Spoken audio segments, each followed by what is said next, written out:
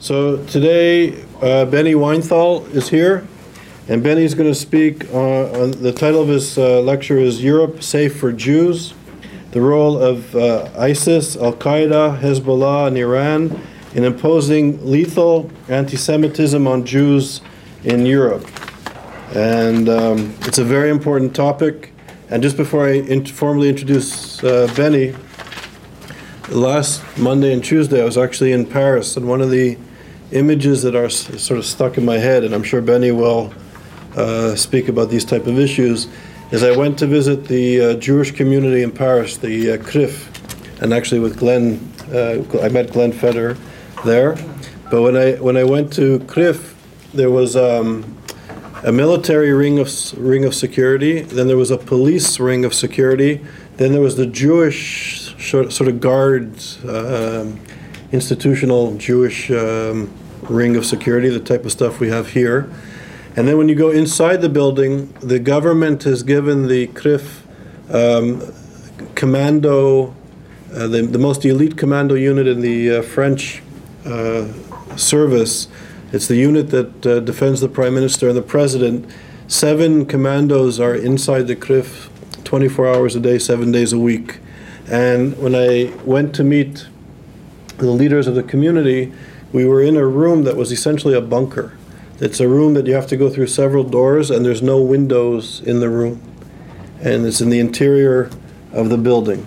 So Benny will speak about it, but it's very, and as Henri Bernard Levy said Sunday night in New York, France is a place where Jews are actually targeted and Jews are being killed today.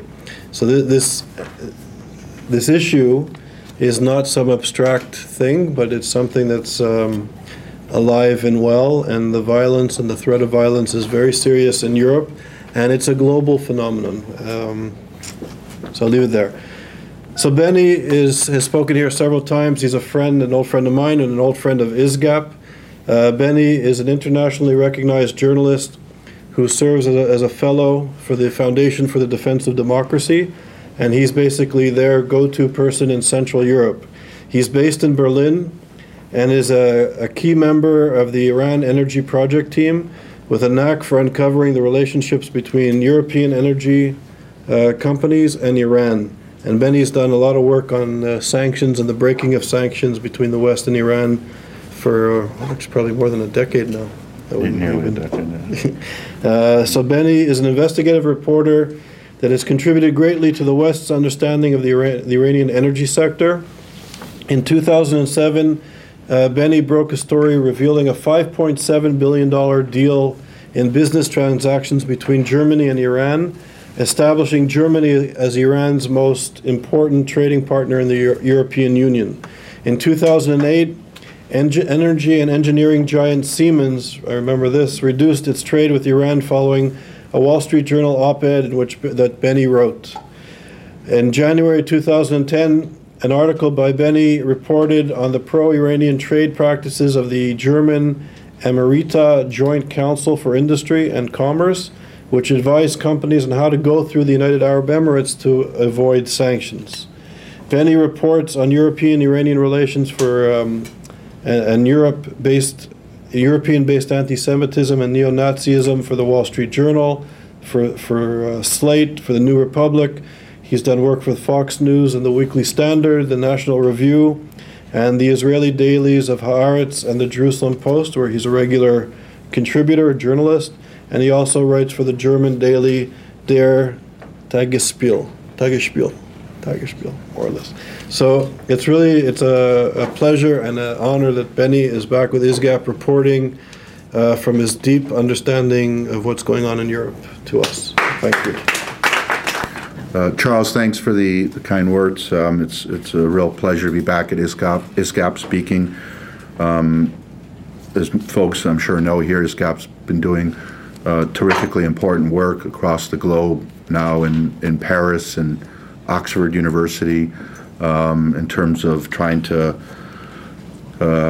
counter this mushrooming form of anti-Semitism, global anti-Semitism, which is infected most of the continent as well as Britain and the UK.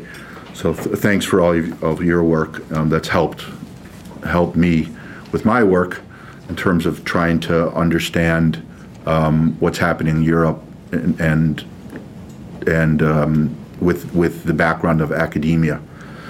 So I'm going to, let's see, it's now 5:50. Charles said I can talk to until about 8:50, so we got about 3 hours.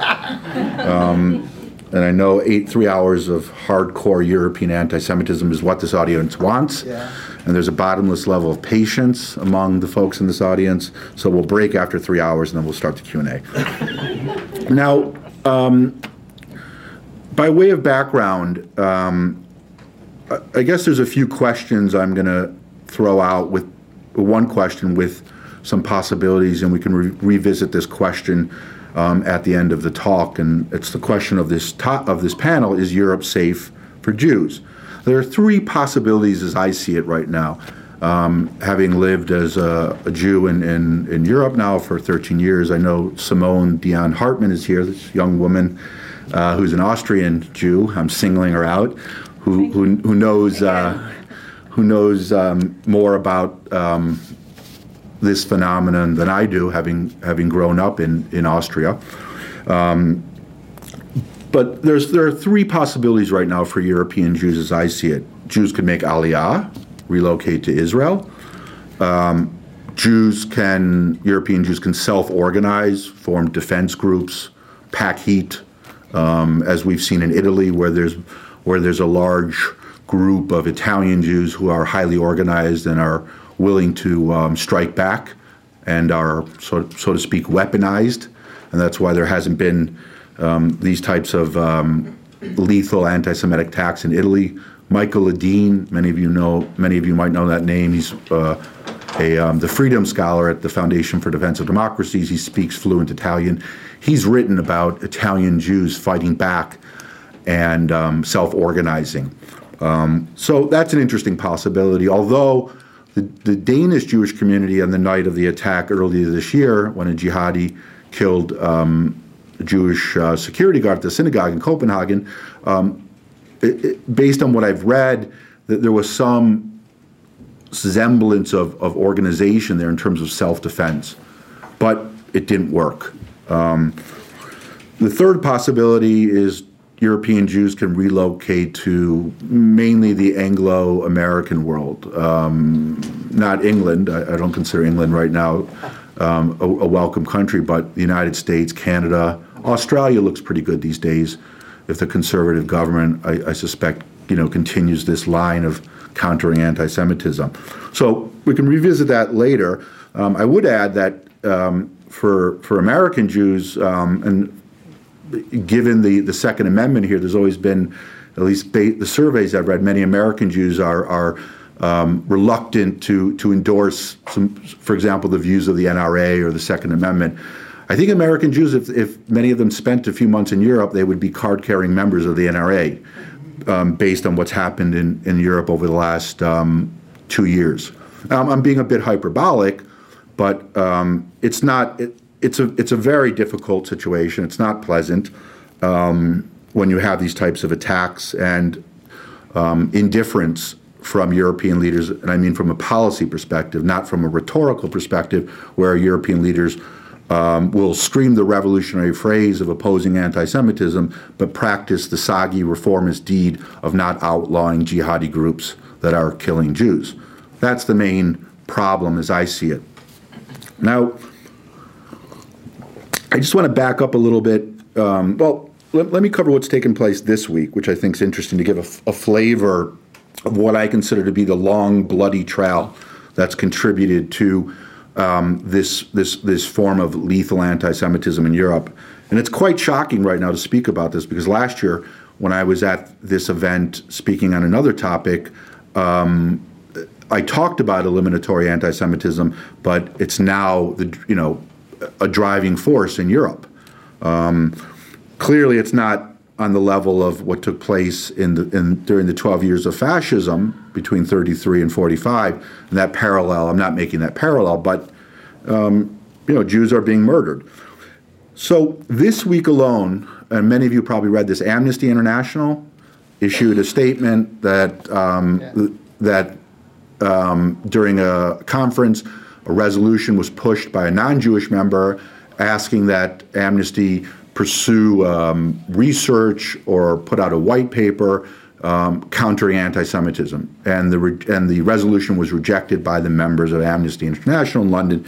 And then Amnesty tweeted, I believe yesterday, we just don't have enough time and space to deal with this issue of anti-Semitism. At the same time, Amnesty, I believe, put out 140 pages, I'm not sure the exact number, it was 100+ paper on the rise of Islamophobia in Europe. But there's no time for anti-Semitism. This is the same organization in 2010 in which a director of their Finnish branch in Finland, in Helsinki, declared on a blog for the third largest paper in Finland that Israel is a scum state. That's what he wrote. He justified it. He based it on his empirical interactions with Israelis over the years. And when I confronted him after a friend in Helsinki told me this just appeared, I was sort of in a half state of disbelief, but we went through the translation again, and it was accurate. And I called Frank Johansson, the Finnish director of Amnesty, and I asked him, why, did you make this remark? Yes. Why? Well, Israel's a scum state. I said, well, are there any other states that you would define as a scum state? No, but there are some Russian officials I would compare to being scum. And again, I asked him, what could you base this on? Well, I was in Israel a number of years ago, and I had some bad interactions, and these are how Israelis are. Again, this is the director of one of the leading human rights organizations in Europe. After I published my article, the office in London realized there was some problem and went into a state of panic. They told me that the translation might have been problematic. It might have been something along the lines of just scum, or there was some problem with the translation. I can't remember, but it was basically the same word, and it didn't minimize what he said. I think actually what she told me was, excuse the crude language, what he actually meant or could have been translated as douchebag, as if that made it better. In any event, this was my conversation with Amnesty in London, so you get a sense of the clinical insanity right now of the human rights world. So Frank Johansson did apologize, but if you're wondering why Amnesty is not investigating anti-Semitism, just look to why he still has his job and he wasn't summarily dismissed in 2010. Any other human rights representative who would make those remarks would have been summarily dismissed, certainly in the United States, I would hope. The second instance this week, the soccer match 2 days ago in Germany. You might have read this in the Jerusalem Post. I was doing a quick translation the other day on the train in which fans, as I understand it, Simone, correct me if I'm wrong, non-Jewish fans brought an Israeli flag to a game because an Israeli player was on the team, and the police official told security to remove the Israeli flag because it would provoke Palestinian violence. So security guard at the stadium quickly removed the flag.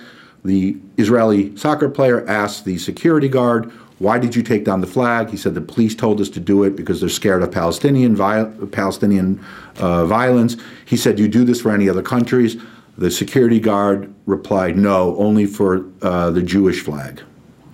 The police, as I understand it, as of today or yesterday, apologized. But this is sort of the Nietzschean eternal recurrence of all things. That concept of Nietzsche, where everything, sort of the groundhog version of what takes place in Germany and Austria and these countries, where there's Israeli flags that are displayed, the police show up, or marshals who are supposed to engage in crowd control at these different protests or soccer games, and they order the Israeli flag to be eliminated or removed so that it doesn't provoke violence. Instead of honoring and protecting free speech rights, we have to or the Europeans in this case, will remove the Israeli flag. And there's scores of examples going back to Operation Cast Sled, when I first encountered this in 2008, 2009, in the city of, I think it was Duisburg, if I'm not mistaken, where a young German, Sebastian, put up an Israeli flag to counter radical Turks and left-wing demonstrators in this industrial city in West Germany, and they marched by. It was, one of these huge mass marches of tens of thousands I think it was about 10,000, and they saw the Israeli flag. The police stormed the apartment, ran up the stairs, barged into the apartment without even a permit or some type of order, and pulled down the flag because they were concerned that violence would spiral out of control. I reported about this in the Jerusalem Post, but again, this is, as I point out, the eternal recurrence of the same thing in Germany, and the same pattern exists. Remove the flag. We don't want to upset radical Islamists or leftists or other Muslims who are protesting, and apologize afterwards. Sometimes they don't apologize, and it's a factor, I think, in what's leading to lethal anti-Semitism, because the idea of Jewishness is being attacked. It's Israel, but it's Israel which embodies the Jewish state, and that's what's the key here. I'm of the view, and I suspect many here are of that same view, that you can't decouple so-called Israel criticism from anti-Semitism. And I put anti-Israel criticism in scary quotes. I'm talking about the disproportionate, high-intensity, ad nauseum attacks on the Jewish state that really seek to dismantle it, as opposed to saying, well, I'm not really fond of or wild about the apartment complexes that Bibi Netanyahu is building in the disputed territories. I'm not talking about that criticism. I'm talking about high intensity, as I mentioned, criticism that serves a different purpose. So the last point I just want to mention in terms of the long, bloody trail, or what's contributing to this atmosphere of lethal anti-Semitism, is the 13th annual Palestinians in Europe conference that took place on Saturday. I did some reporting on this. It was a Hamas conference. The two organizations that sponsored the event, the German Palestinian Community and the Palestinian Return Center in London, I think that's the name of the organization, are, according to the German intelligence agency, are affiliated with Hamas or have Hamas supporters. This conference went ahead with thousands of attendees. There was some civil society resistance, politicians, a group called Berlin Against Hamas, but it went forward, and their logo was a map of the Middle East, or a map of Israel, in which the Palestinian flag blankets all of Israel. The message is clear: Israel's been dissolved, and we're moving forward. So this is Europe in April of 2015. Now, I want to just cover the different waves of lethal anti-Semitism, and I'm going to start, I think, with 2000. Let me just get the date here. 2006, when Ilan Halimi was killed. I'm sure many of you remember that in France, a group of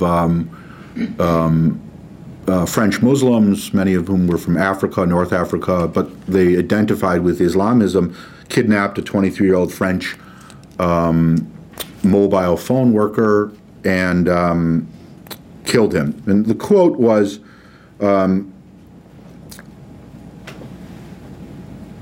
if Ilan wasn't Jewish, I'm sorry, this is from his mother, he wouldn't have been killed, she said. What I noticed about this attack was the lack, again, of analyzing the jihadi connection to his death. But that was, again, it was one instance going back now 9 years, but it certainly was part of this long, bloody trail that led to the deaths to the murders over the last few years. Now, putting that in context, France, of course, condemned the death. There were all sorts of debates in the European media whether this constitutes anti-Semitism. And I would say the problem in Europe is and I'm sketching this in a very broad way, but defining anti-Semitism is this Socratic exercise that goes on endlessly in Europe. And I know it takes place in the United States, but my sense in Europe is many people, many segments of society feel that anti-Semitism is something where you're literally putting European Jews in cattle cars and carting them off to Sachsenhausen or Auschwitz.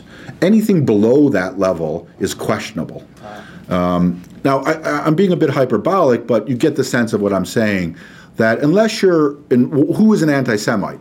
In Europe, another problem is there's all sorts, Europeans will agree, the elites, the intelligentsia, the chattering classes, we have anti-Semitism. When I ask, who are the anti-Semites, they'll say, we have anti-Semitism. I'll say, well, where are these anti-Semites? Well, they're part of the society. So you have anti-Semitism without anti-Semites, which is another problem. When you start to get to the point where you have anti-Semites and you can identify those figures, then you can begin to influence a change in society. So there's a reluctance to labeling individuals who are stoking anti-Semitism. As many of you probably know too, the Europeans developed a working definition of anti-Semitism in 2004 at the Berlin Conference. The conference was organized by the German Green Party, Joschka Fischer, who has an honorary degree from the University of Haifa. And he was at this event with the Greens and all policymakers, and they adopted a so-called working definition of anti-Semitism. That definition is largely Sharansky, Natan Sharansky's 3D definition, which I'm sure many of you know, the double standards, the demonization, and what's missing from this definition, I would add, though, is and I think I mentioned this last year, is attacking Jews or Israel as warmongers or individuals who stoke jingoism. And this is a key facet of the definition that should be part of a definition, because as you've seen, Israel's self-defense wars, many Europeans, again, I'm looking at it from a European perspective, view Israel as a warmongering power. And this is the same type of rhetoric that was used in the 1930s in Germany to stoke hatred against Jews, that they're part of a war apparatus. So I do think that point should be emphasized in these discussions about contemporary anti-Semitism, because there's been a huge resurgence of it, even during the Iraq War, when Europeans were targeting certain politicians, Paul Wolfowitz, Richard Perle. They were attacking, of all the advisors or government officials from the Bush administration, they singled out the Jews. And I can think of one cartoon in the Berliner Zeitung, a Berlin Daily. But it was, again, what was driving this was these are the Jews who are creating warlike conditions, who are seeking interventions, military interventions, and we must stop them because they're a threat to the world. It's similar to what the Günter Grass poem, which many of you remember from, let's see, when was that? 2012, I believe. What Must Be Said, this anti-Israeli poem that appeared in the Süddeutsche, where he labeled Israel, right, as a threat to world peace. Again, that type of thinking that's not captured by a lot of sophisticated anti-Semitism definitions, including the State Department's, which is also based on the Sharansky view. In any event, fast forward, 2004, the Europeans sort of agree on this working definition. 2012, 13, during that period, the Europeans eliminate the definition. They don't want to adhere to it anymore. But they're all against anti-Semitism, but we don't know what it is. At least with this definition, you have a working sense of what anti-Semitism is, especially for cultures like Germany, which are very, many Germans are like definitions, they like paragraphs, they like quasi-judicial, things in public policy. And suddenly, you don't have a definition, so it's very nebulous. And there was zero resistance from Germany on the elimination of this quasi-legal definition of anti-Semitism. So let me fast forward now to the the second wave of lethal anti-Semitism. And that, I would say, started in 2009, 2008, 2009. Let's start with Operation Cast Lead, Israel's, let's see, I guess that was the second war with Hamas. I'm losing track. Protective Edge. Then we had the Pillar of Defense. Then we had, in any event, in 2009 there was an interesting example. There was an Al Qaeda cell in Hamburg. As folks remember, that Hamburg was sort of the percolating ground for the 9/11 terrorists. Right? They attended school in Hamburg and then worked their way over to the States. They also attended a famous mosque that was called the 9/11 Mosque. Took the Germans 10 years to shut it after 2001. In 2011, which again is kind of stunning because what was being discussed at that mosque was hatred of Jews, all the wild anti-American conspiratorial theories, promoting Islam. In 2009, a second cell developed in this mosque in Hamburg. It was called the second 9/11 cell. A number of German Muslims, Afghanis, Syrians, different origins traveled to the Pakistan-Afghanistan war theaters. Interestingly, they went through Iran. This is when I attended the Al Qaeda trial in Koblenz. I attended their trial several years later. I found out they went through Iran, which establishes a long-held theory, or not theory, but it's empirically proved that Iran has been playing both sides of the fence. They allow Al Qaeda to reside in Iran. At the same time, they sort of put them under quasi-house arrest, but they have their hands in all different pies. And the Iran connection was interesting because Iran allowed these Al Qaeda figures to travel through Iran to Pakistan to kill Americans and Pakistani military. So when folks say, Iran has nothing to do with Al Qaeda, there are connections. And interestingly, the judge in the Koblenz trial, who was a very nice person, and they were very open about providing information. When I did approach her about the Iran case, and I asked her, in the files, they had stacks of files because this was a major case, and I said, "Is there anything more about Iran?" And she said, "No, we've covered everything, and you've raised all your questions, and we've answered them." And she said to me, there was a pause, "Is this something about you wanting to, create a war with Iran, or is there some effort here where you're looking to push a war with Iran?" I just sort of laughed it off, but I was wondering what was going on in her psyche that she would think that. In any event, so these Al Qaeda operatives returned, and here's a quote from Mr. Siddiqui, who was the German Afghani who fought in the Afghanistan-Pakistan war theaters against Americans. He said during an intercepted telephone conversation with his mother, he was trying to explain the differences between living in the West and living, as he said, among believers. Quote, "Life in Germany is not good. You live with gays, lesbians, and Jews. Islam rules here." Meaning in the Al Qaeda camp he was at. So he singles out Jews, and again, this type of rhetoric was circulating at the time. What the authorities thought of it, why they allowed this mosque to train and or recruit Al Qaeda operatives for so long.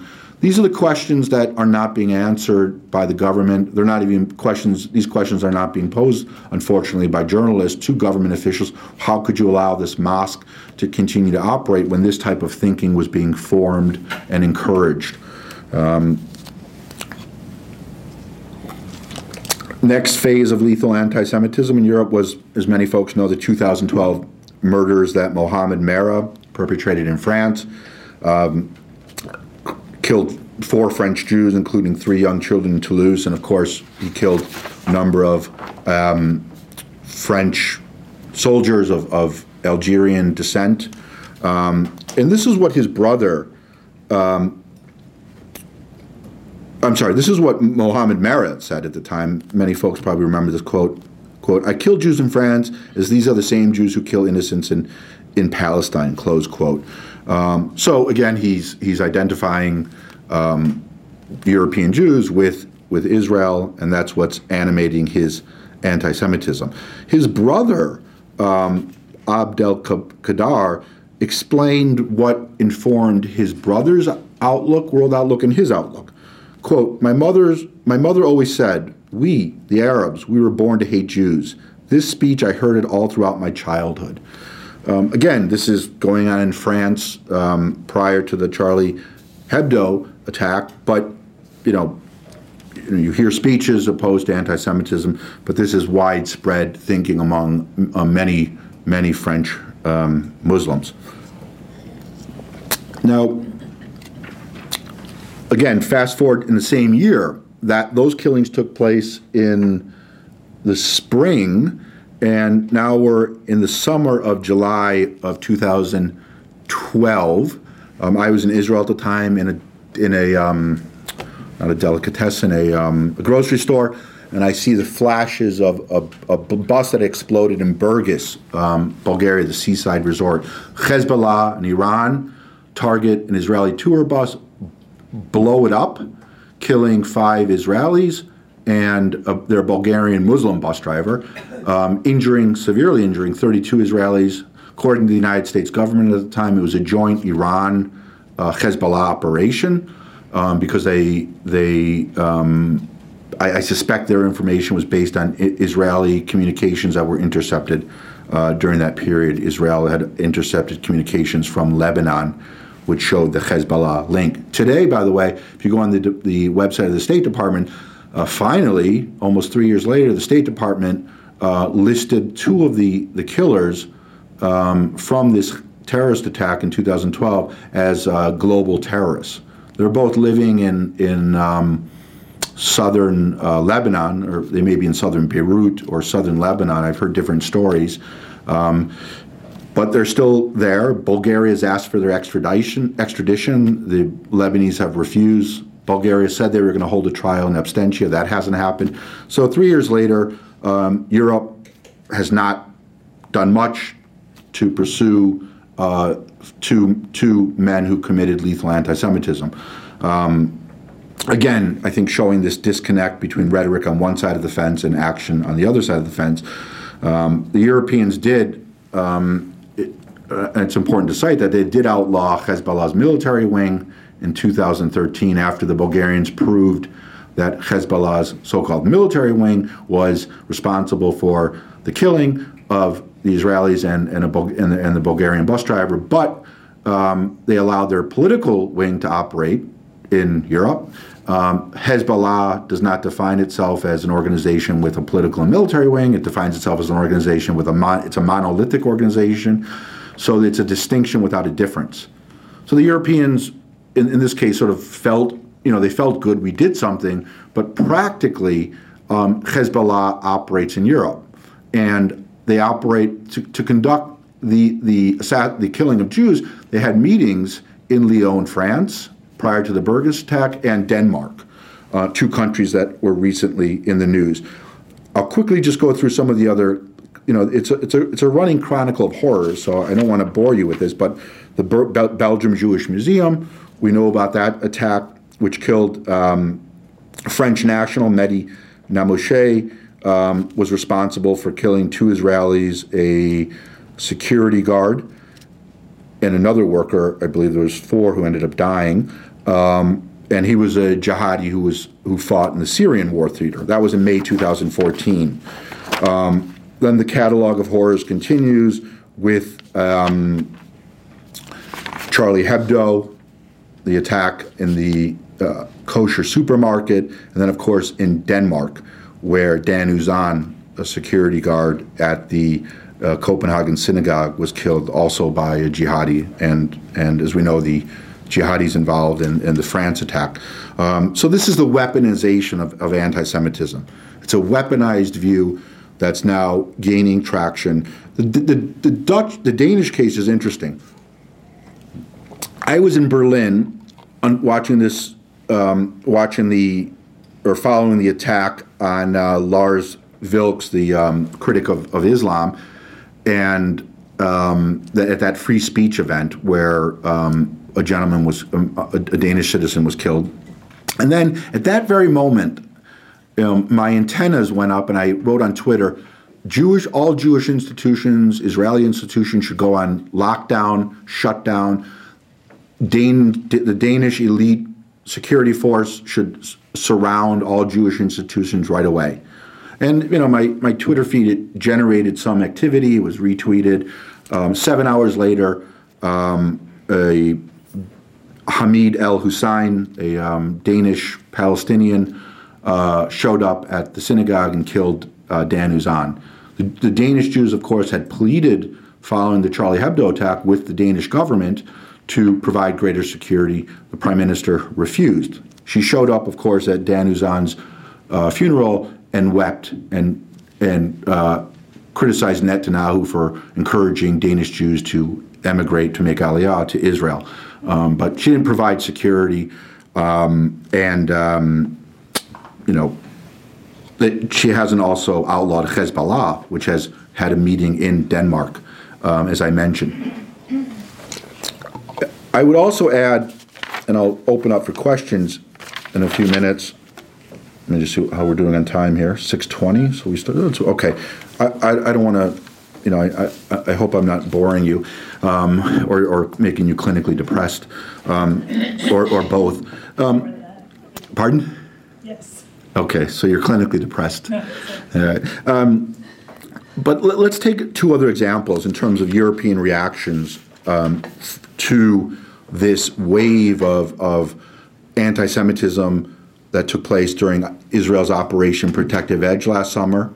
I could go through the list of, as I mentioned, this running list of horrors in terms of in Belgium, an elderly Jewish woman wasn't treated by a doctor. I mean, there's all sorts of anti-Semitism unfolding. Chancellor Angela Merkel's response at a rally on September 14th in Berlin in front of the Brandenburger Gate, I was present reporting for Foreign Policy and the Jerusalem Post, she responded that, let me quote her, she lambasted, quote, pretend criticism of Israel, close quote, as an, quote, open quote, expression of Jew hatred at pro-Palestinian demonstrations, close quote. There was one sentence in her speech identifying or linking anti-Semitism with criticism of Israel. To her credit, that was her response. Minister Valls of France, who's been the most outspoken critic of anti-Semitism in Europe, said, we're at war with jihadism and terrorism, not against Islam and Muslims. I say to the people in general who perhaps have not reacted sufficiently up to now, and to our Jewish compatriots, that this is a time anti-Semitism cannot be accepted. Great speech.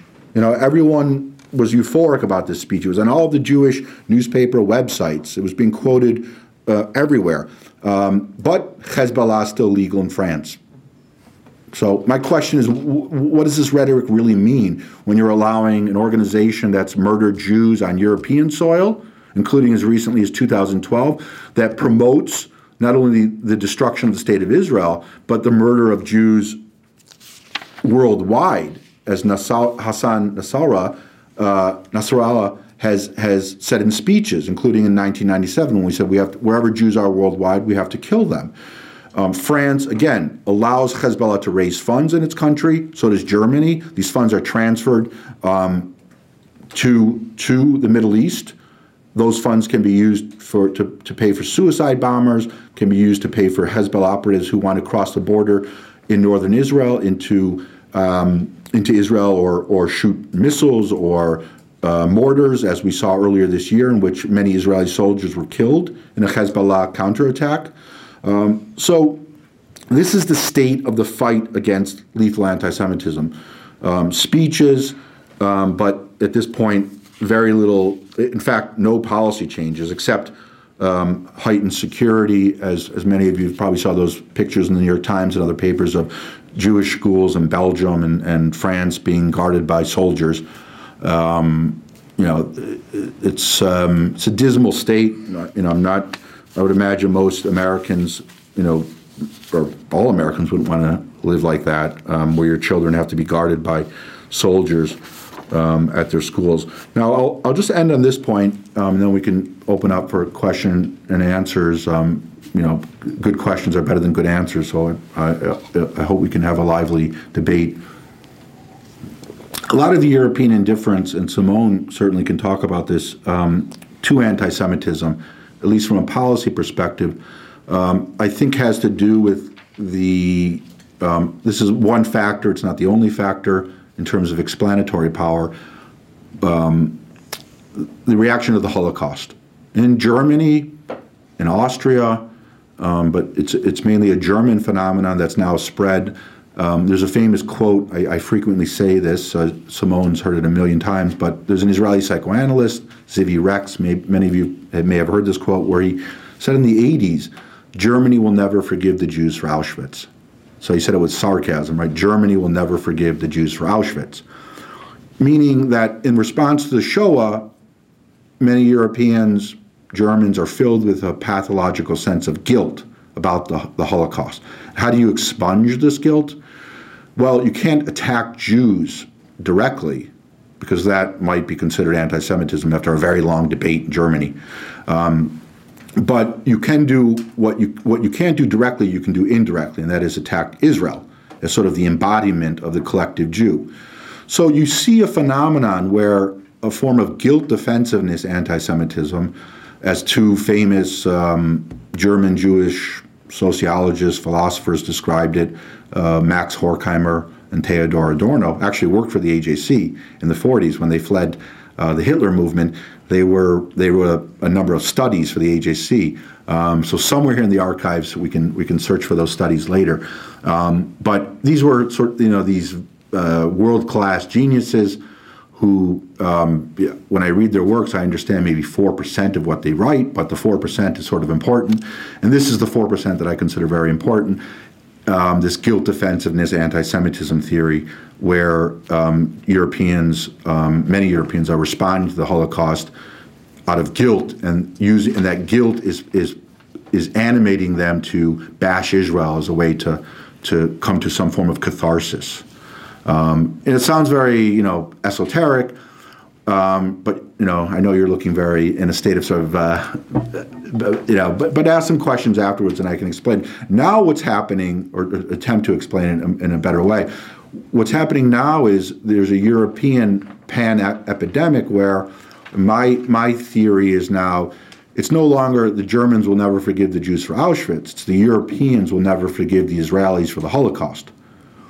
So the factor, what you're seeing now, and this is what I've written about for the Jewish, for different journals, is a pan-epidemic of Europe immersed in guilt about the Holocaust. Not just Germany, but France. Remember France, Vichy regime. Other European countries are sort of coming to terms with their complicity in the destruction of European Jewry.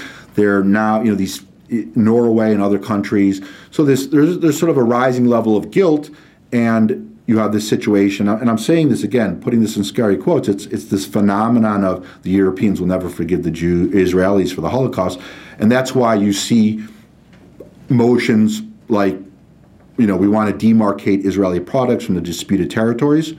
Last week, the European governments, the majority of them, are planning an initiative to label products from the disputed territories as a way to impose discipline and punishment on the Jewish state. I've written about this initiative for many years.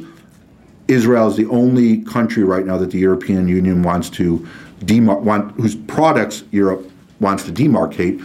I've asked European officials, there's no other territorial dispute right now that Europe is concerned about where they want to label products. I asked about North Cyprus, zero. Turks, their occupation, zero. China, Tibet, zero. We're not going to label those products. Crimea, Russia, we're not going to label those products. Western Sahara, Morocco, we're not going to label those products. The German Greens attempted to do this within the Bundestag. And the reason I'm mentioning this as part of lethal anti-Semitism, because it contributes to this climate of endless ad nauseum bashing of Israel, which for Europeans, as I mentioned, embodies the Jew. So this constant effort to strip Israel and Jews of their sovereignty, their personal freedoms, through these different measures. The German Bundestag several years ago, the Green Party in the Bundestag initiated a similar initiative to demarcate Israeli products. I read the questionnaire. It's very long, very extensive. I was stunned. While Assad was wiping out Syrians, the Green Party must have spent months and months delving into research and formulating questions, and the amount of time and energy that went into this could have been used to fight anti-Semitism, but they wanted to demarcate Israeli products. When I confronted the Green Party with a similar initiative from a local neo-Nazi party, the National Democratic Party, which is a Nazi party in Germany. It's a right-wing extremist party, but they have some representation in a city council. It's not in the federal government. It's not in the state government, as far as I know. They have representatives in a small town called Schwerin in East Germany. They have a couple lunatics who are there on the city council. They formulated a resolution saying Israeli products should be demarcated.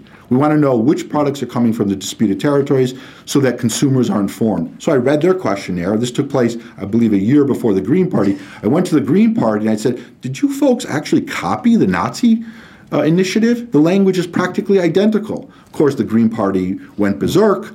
They wouldn't answer my question. They, just said, how dare you equate us with the Nazis? We have nothing to do with their initiative. It's our initiative. But they pursued their initiative. And that's what folks need to think about. I just came from a debate yesterday in Baltimore, at the Baltimore Law School, with a representative of J Street. Alan Dershowitz was there. He spoke. And then I had a debate with Alan Elsner, who's the spokesperson or deputy spokesperson for J Street. And J Street, he stated they're opposed to BDS. When I asked him about labeling of products, he said, well, that's a gray area. Again, the failure to understand that this is a very slippery slope.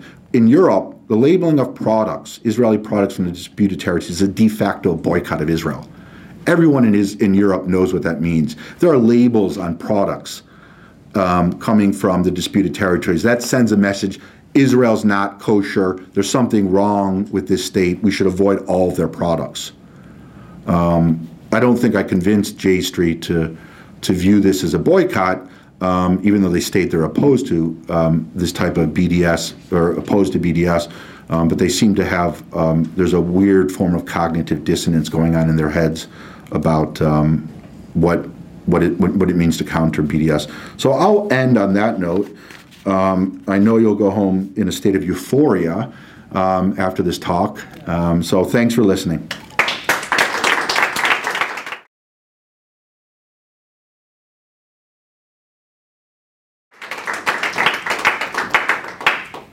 I wanted to thank you so much for this very wonderful talk.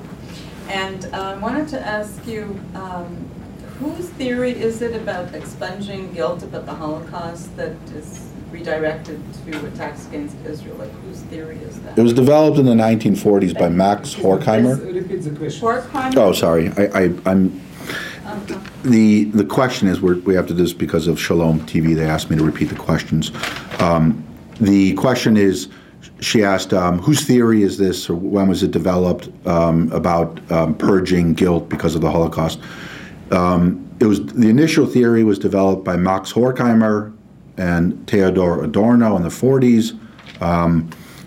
After the Shoah, they used this term guilt offensiveness, anti-Semitism.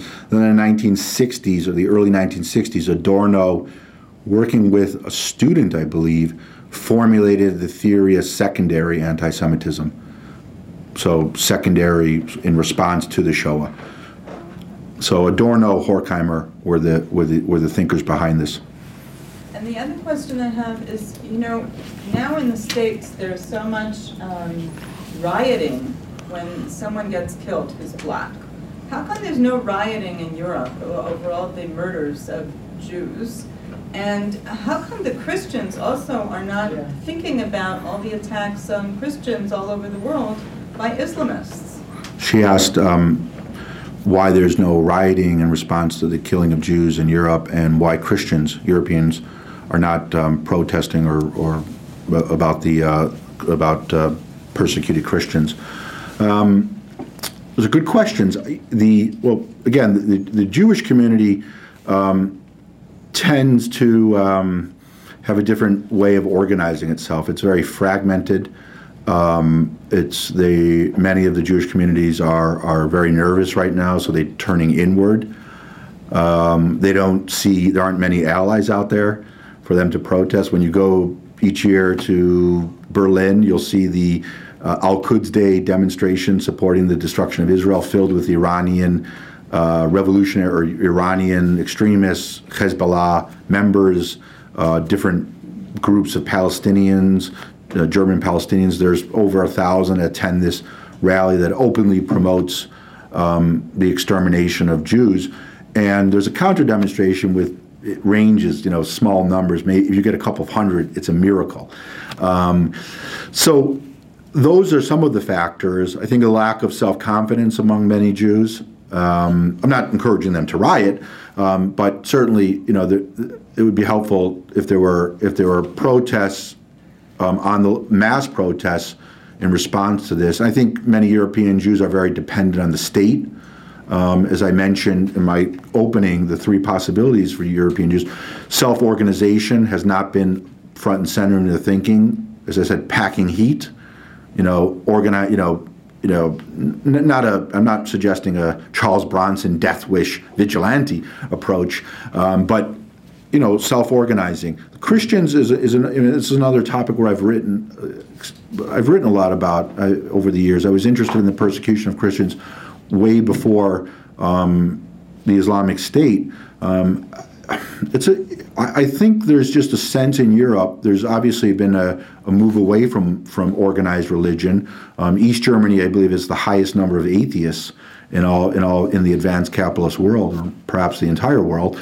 So there's general indifference, and there's sort of a feeling of soggy appeasement, or we really shouldn't get too worked up about what's happening in the Middle East, or retreating from interventionism, which has spilled over from the United States. This administration advocates less interventionism. So I think that's my attempt to answer those very complex questions. So I think this woman had. Oh, thank you. Yep. I wonder if I could just make a few very brief statements and then ask you a question at the end. First of all, I want to say that your list of European countries that are guilt-laden because of their inaction prior to World War II or during World War II omitted mention of Switzerland. The Swiss have adopted a kind of distance between themselves and their guilt and their complicity during World War II. And I had a conversation, for instance, which was endemic and symbolic of the kinds of conversations that people have in Switzerland about this. I happened to ask a Swiss couple, which I had befriended on a cruise going in Europe, going up the coast of various countries. And I said, by the way, do you have any idea about the status of the insurance policy situation vis-a-vis the Jews who were slaughtered, et cetera, et cetera?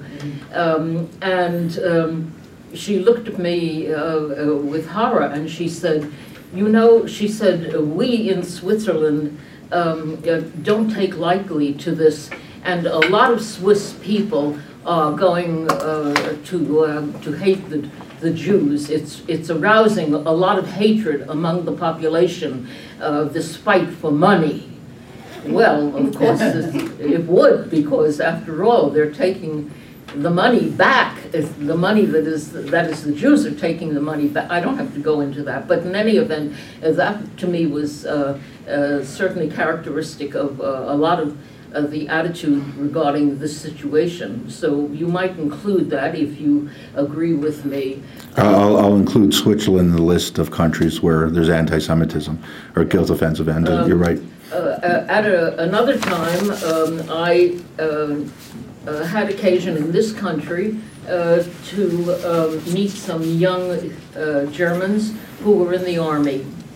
And in a conversation with them, I asked them if they ever asked their parents what they did during the war.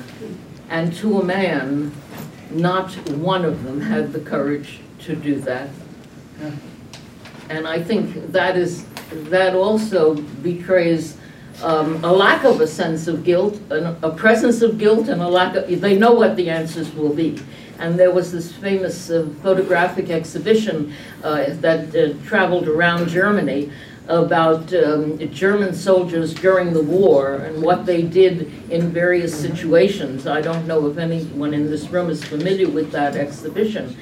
And the talk was, there was nobody who was in a compromising position that anybody recognized until someone came along and said, "That's my uncle," and you know, that was my husband's or my father's, whatever, in-law or something of that nature, and they began suddenly to open up about this because obviously the photographs were proof positive. So I have been to Germany several times, and I agree with you that the guilt is very heavy with them.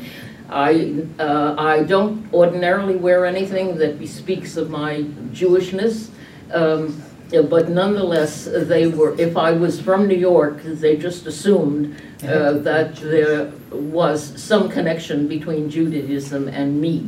And they fell over themselves to do things that weren't even asked of them. So on the one hand, there's great guilt, but on the other hand, there's a great reluctance to face it when it involves people who were close to them, my father, my grandfather, or anyone like that. They would never have participated in these. They were only soldiers. I would like to ask you one question, though. Is there a list that is being kept somewhere, maybe this is a naive question, I'm not sure, of all the atrocities that have been committed in Europe against Jews, Jewish property, Jewish people, etc.? Just so I'm clear, a list since the end of World War II. I see, okay. Her question is there a list of all atrocities committed against Jews post-Holocaust, so post-1945 to the present? No, I'm not aware of. There are. You have to go to each EU member nation state. Well, I think it would be very powerful if there was a list of how many people were killed and very brief mention of the circumstances of the incident, and it appered in a supplement to the New York Times, a Sunday supplement to the New York Times, or in the New York Times. No, I really mean that. I think it's one thing for you to sit here and give us a list of things that have happened since whatever, 2012 or 2000, whatever. But it's another thing to see this list. This is not a new phenomenon in Europe at all, and certainly not in France. I have a daughter who lives in France, and I am very disturbed by a lot of information that's come out about France and, you know, what's happening there. I don't have to talk about if I may respond to that, just and again, I'm not endorsing this. It's just I think it's appropriate because we're in New York. I think many folks will probably remember the Woody Allen line. I can't remember which film it was from, Annie Hall, where there was a lengthy discussion about anti-Semitism. By the way, Woody Allen really understands modern anti-Semitism. When he was in Israel, he delivered an interview where he listed the attacks on Israel as an expression of contemporary anti-Semitism. So he made the linkage where many folks still can't make the linkage for various reasons. But he was having a discussion with someone, and this person said, you know, there's anti-Semitism in the United States. We have to do something about it. I'm penning a New York Times op-ed, and that'll deal with it. And Woody Allen paused and he said, well, you know, op-eds are great, but baseball bats are better.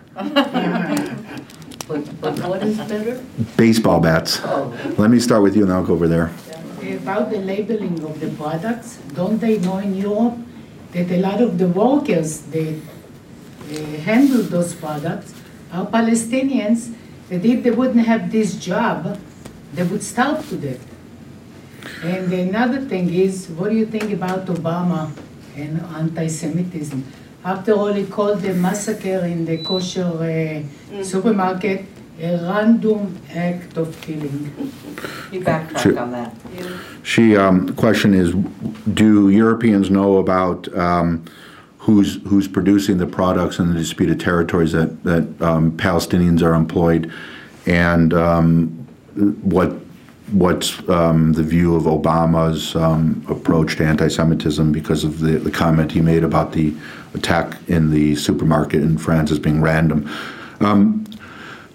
Well, I don't think Europeans know about that. I mean, the best case was SodaStream, right? The majority of the... No, I'm talking about the fruit. The fruit. Yeah. No, it's a good point. I mean, there's certainly that type of economic argument can be made. But again, I think European policymakers, I actually know this, know that Palestinian employment is contingent on a lot of these different industries. There are other forces that are at work. The Europeans want to push the Israelis into a peace process with Hamas and Fatah. They think that many Europeans still are wedded to the notion that the Palestinian-Israeli conflict is the source of all instability in the Middle East. In the United States, it's different. I mean, just the other day, it was remarkable to read. Not remarkable. It comes with it's part and parcel of the mood right now in the States. Liz Sly, the correspondent for the Washington Post in Beirut, has written about the Middle East for the last 15 years. Very good reporter.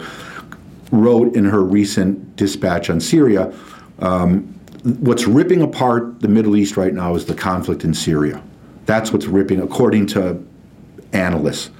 So she basically summed up what the problem is right now, the main problem. Whereas the Europeans are still, as I mentioned, wedded to this notion, we need to bring about a political utopia in the Middle East. How do we do that? We have to stop those damn apartment complexes from being built and from Ariel University operating, which has many Muslim and Jewish students. It's in the disputed territory. But we need to shut these types of institutions and make it difficult. Now, the last question about Obama and anti-Semitism, excuse me. Horrible Freudian slip. No, Obama's not an anti-Semite. I really think that's not fair. He's clearly not. He's not aggressive enough in terms of combating, for example, Iranian anti-Semitism. We've seen that with the Europeans. If you look at Germany's reaction to Iranian anti-Semitism over the last few years, it's non-existent. Whereas they used to criticize anti-Semitism during the Ahmadinejad period, and we're experiencing the same anti-Semitism. Look at the Supreme Leader Ali Khamenei's Twitter feed. It's just filled with, Nazi language that, straight out of the 30s and the early 40s. So these are troubling signs. And it's not just the United States, but it's also in Europe that you see this drop of protests against Iran for this type of language if you really analyze the remarks that are coming out. The random quote, as someone mentioned here, he did apologize or backtrack to clarify it. I mean, it was just really poorly formulated. He just comes across as very sort of aloof on this type of stuff. It's a shame because I think he's backtracked on a lot of major issues. The Armenian genocide, right? As a senator, he said, "I will be the first to declare the Armenian massacre to be a genocide by the Turks," and he backtracked from that, which is really disturbing. And I think that sets the overall framework.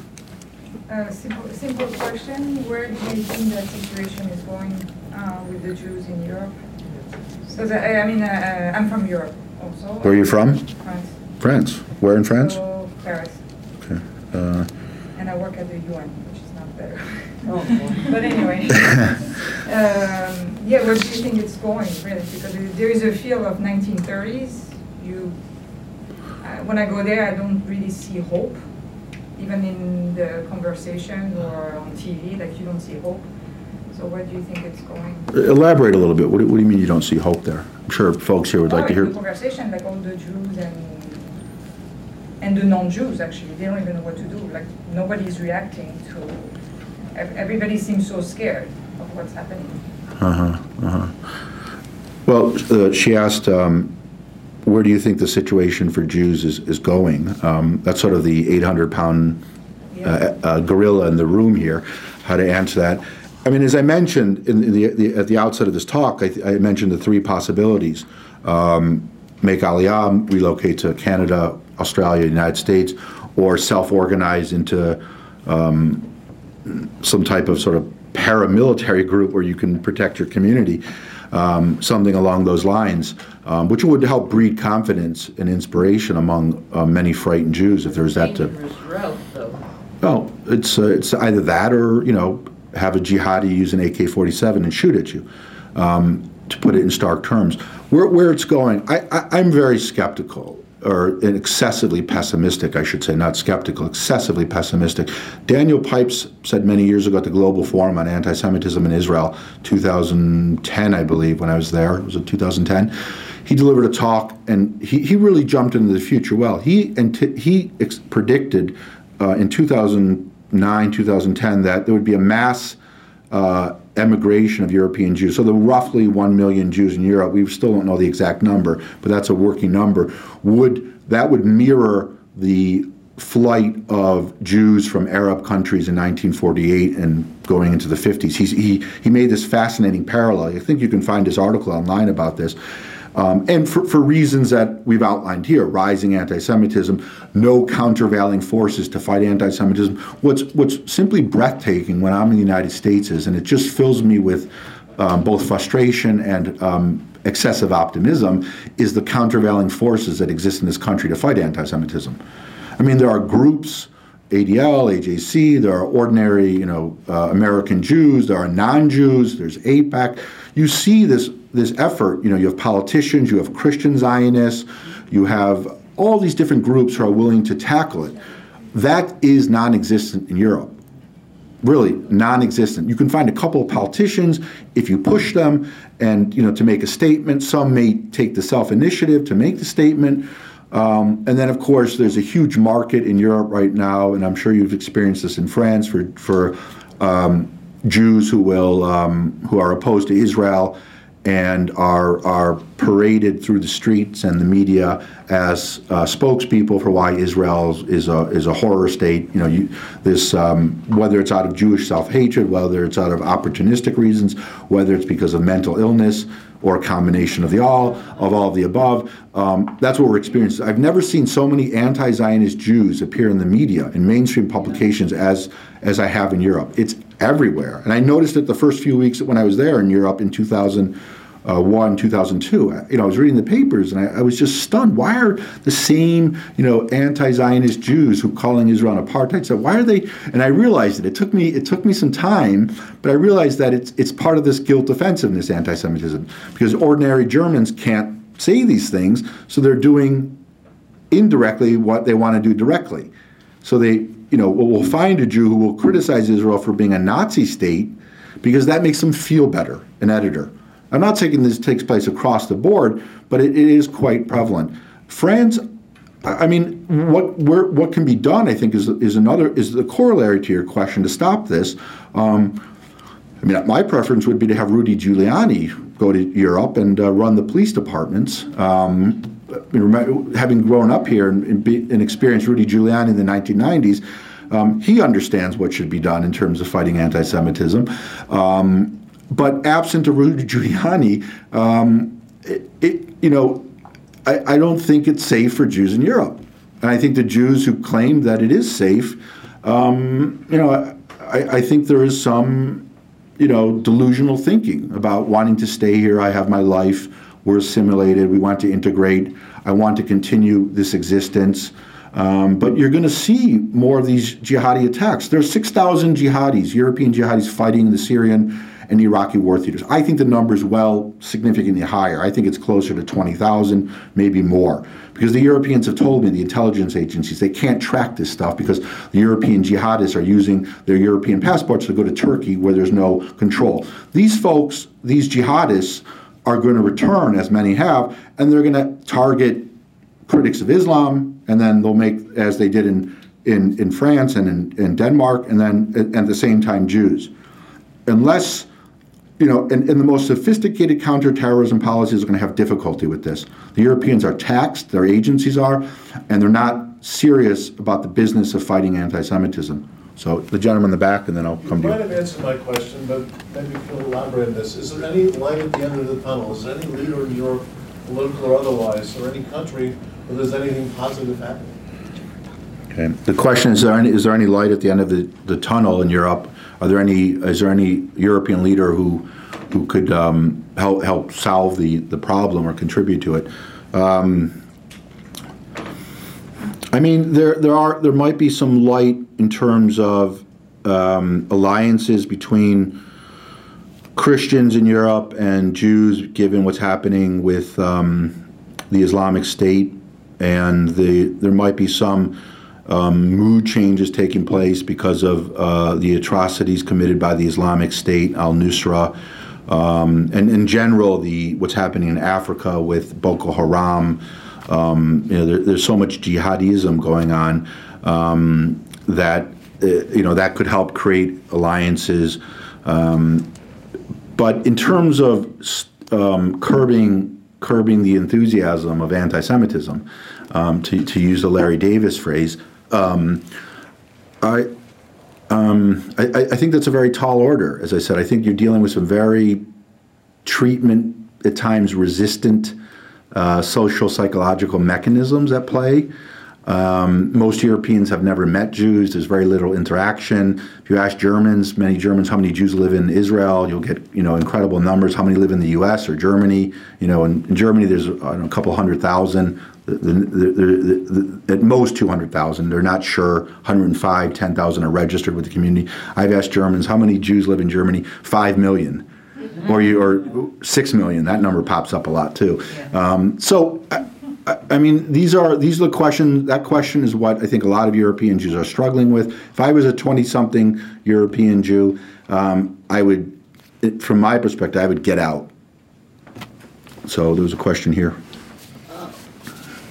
In the mosques, the Islamic cultural centers, the community centers, Islamic community centers in Germany, are the imams preaching this hatred of Jews? And the other question, in the United States we have literally hundreds of Islamic cultural centers, community centers, mosques, funded by the Saudis, funded by the Gulf states. And we know that the Saudis and the Gulf states are funding facilities that are basically Salafi. So what goes on in Germany with regard to the religious and communities and cultural centers of Islam? And the imams are free to preach within those facilities?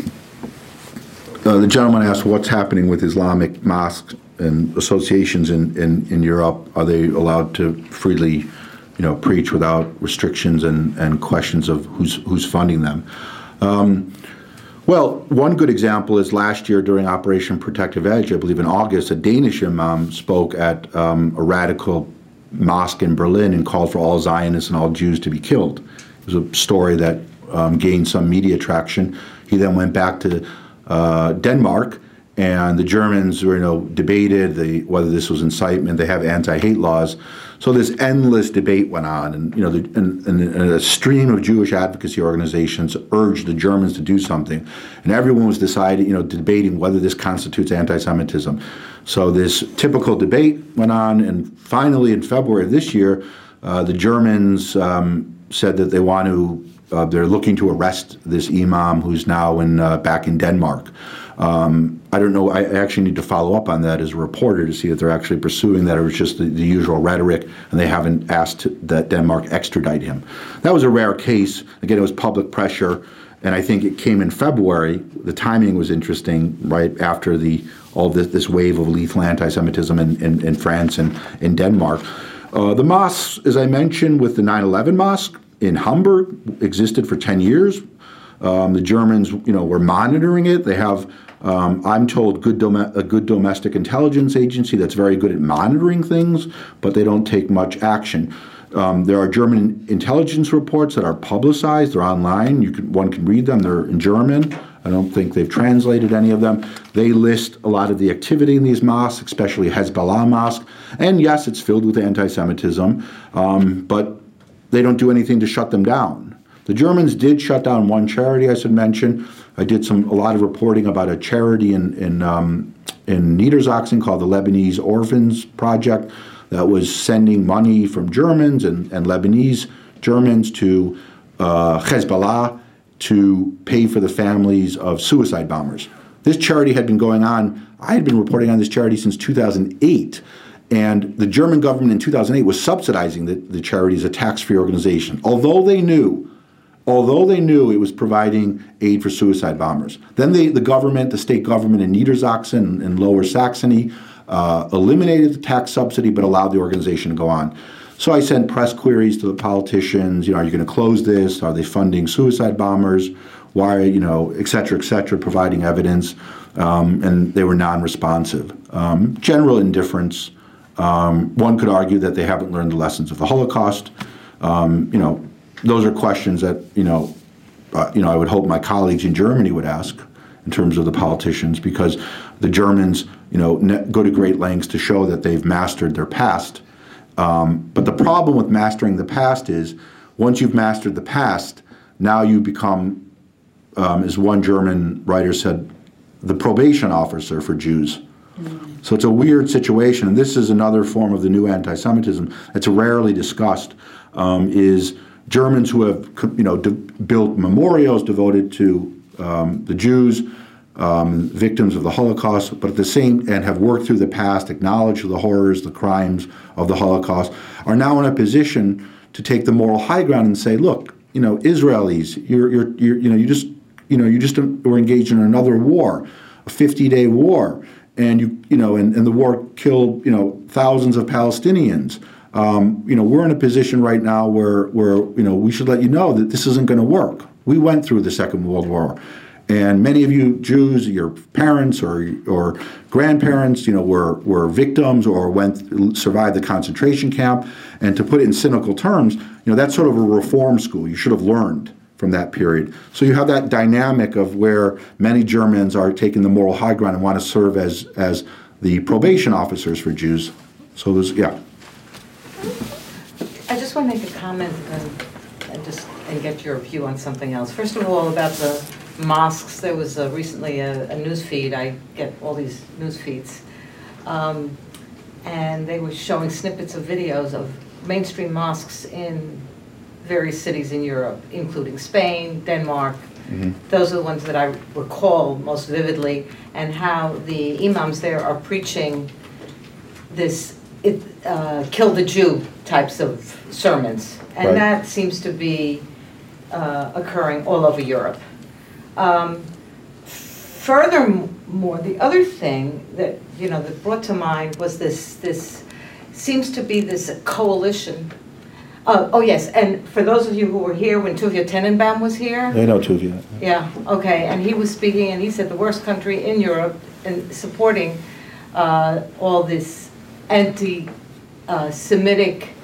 activities disguised as anti-Israel. He said the worst country is Germany. Germany's government supports NGOs, which in turn support all these organizations that are preaching this anti-Semitic stuff. The other thing is that concerns me, and this is where I want to get your view. I'm sorry, if I may, before this gentleman leaves here, I'm sorry. There's one point I wanted to mention in terms of your question. I'm sorry, it just dawned on me. In Austria, Simone can talk about this too, there is a Saudi foundation. Dialogue Center. Dialogue Center between Saudi Arabia, Austria, and Spain. Okay, for religious tolerance, and it's funded by the Saudis mainly. Interfaith building bridges? Right. This foundation, this interfaith organization was involved, well, first, didn't want to condemn the slaughter of Christians. And as I understand it, the Austrian government got sort of a little annoyed, and then they were forced to issue a statement, this interfaith center, saying we promote religious freedom and we're against discrimination, I read a few weeks ago. But this center is another problem because it's affiliated with a school where they were promoting anti-Semitism in their textbooks. The school, I think, was shut down or was put on probation. I've read some of this. There's a Saudi expert at the Foundation for the Defense of Democracies, David Weinberg. If you want to go on the website, he covers this. He takes deep dives on all this stuff. He speaks Arabic, and I've sent him some of these German, Austrian articles about the Saudi center and the school. So that's what you see happening, and it's a very sophisticated way of improving the image of Saudi Arabia. But the reality is they're promoting anti-Semitism. So good question. It just triggered that. So your question now? Yeah, and I was just going to say that I want to get your view on this because I think this started out, the first time I read about it was, I think, in a book called Socialism of Fools. I think that was, I can't recall the author. Michael Lerner wrote a book called. Michael Lerner, thank you. It's from Tikkun magazine. Okay, Right. And what seems to be occurring, and which I think we see, is that there's the place where the far left and the far right agree is, of course, about Jews, okay? And I think we see it in France, and I just want to get your view. With Le Pen, okay, they are anti-Muslim, and they don't want any more Muslims in France. On the other hand, they're anti-Semitic, aren't they? I mean, they are this far right. Mm-hmm. And this is a little, it makes me dizzy because here we are, Jews that tend to be left, that tend to be liberal, let's not say left, are being sort of undermined by their own side. And then we have the far right who they're anti this Muslim thing that's going on in Europe. It's almost where do we stand? Where do we go? What do we do? Right. So your question is, I understand there's a unity or a common denominator among the left and the right in Europe targeting Jews, Israel too, as I understand it. And she mentioned Le Pen, for example, and the left in France. Right. It's a really interesting point, this intersection of the left, the right, and their unity in terms of attacking Jews. One example I can point to, this isn't across the board, I'm just pointing this as an example. I don't want to turn it into a sweeping generalization.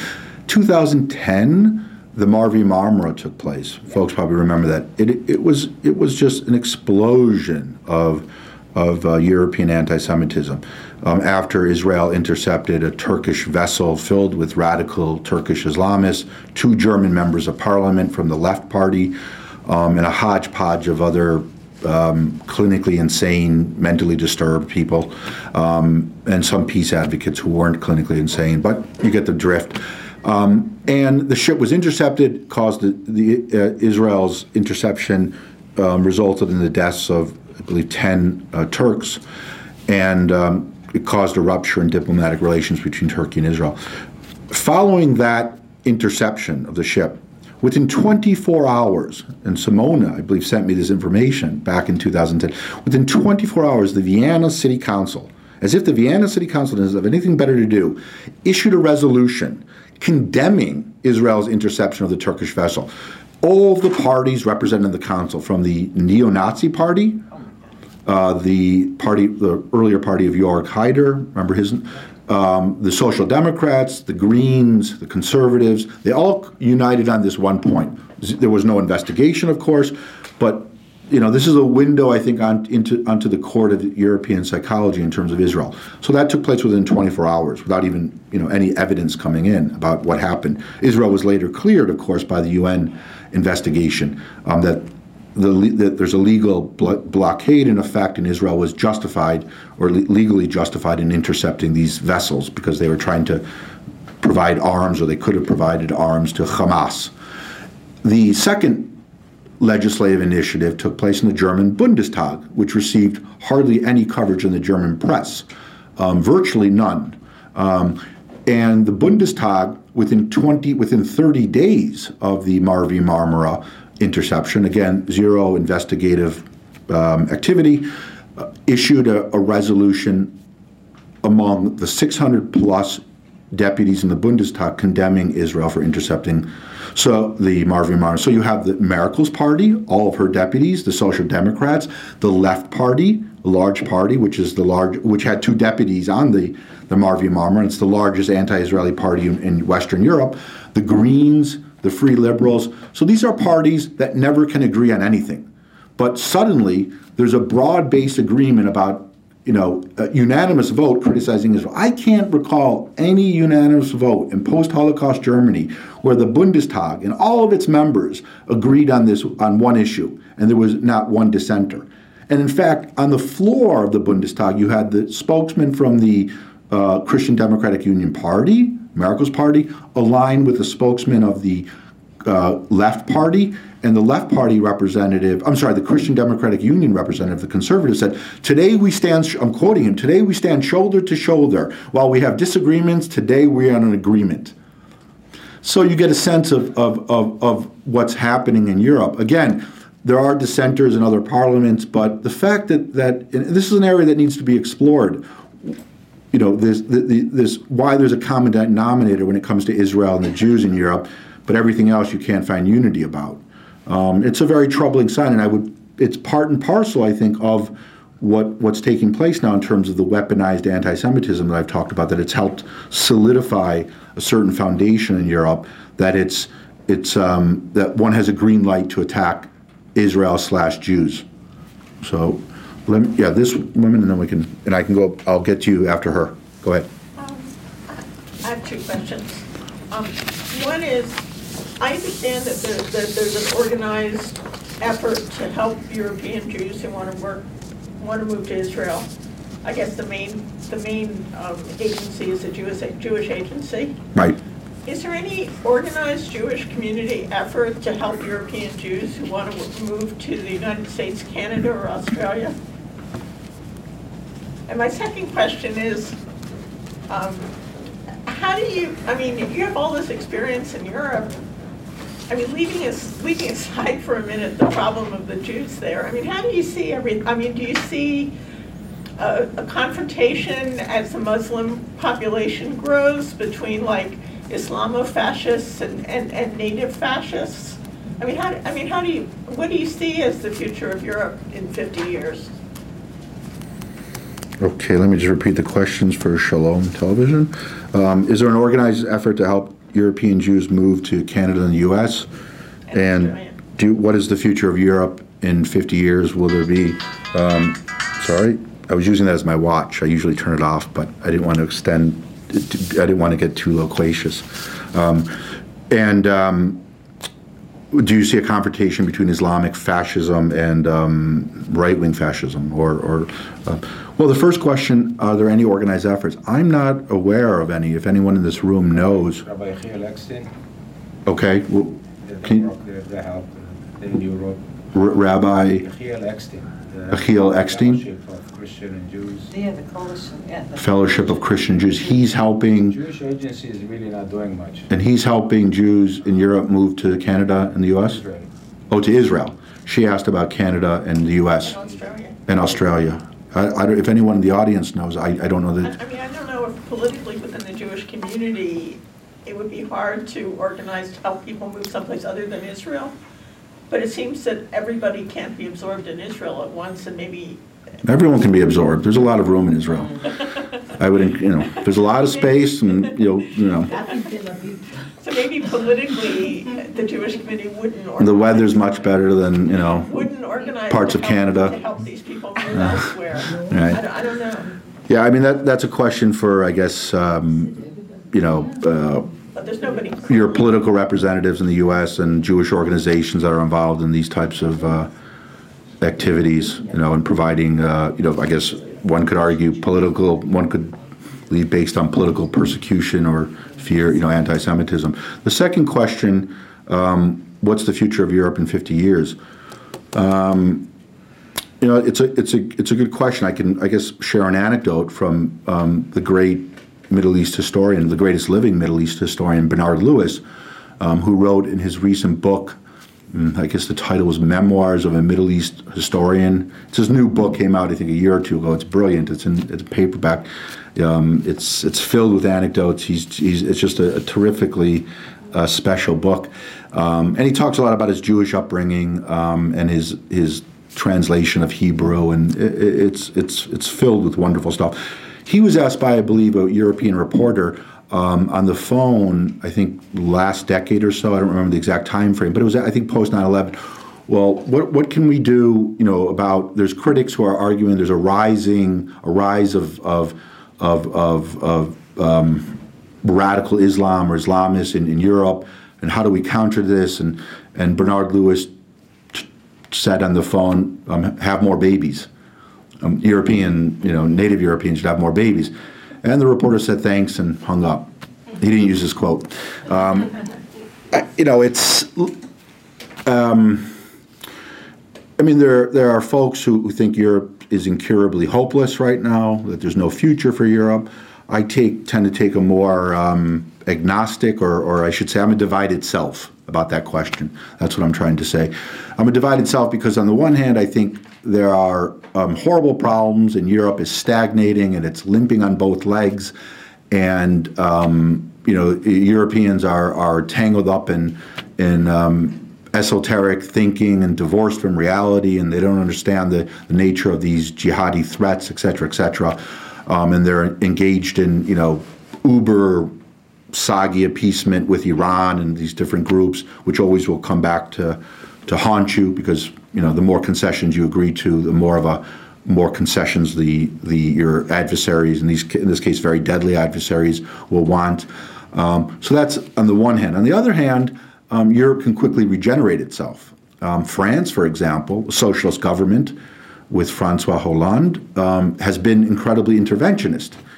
They, to my astonishment, but also to my, I was impressed, sent troops into Mali to combat al-Qaeda-linked groups and jihadists, and did it in a very unilateral, quick way.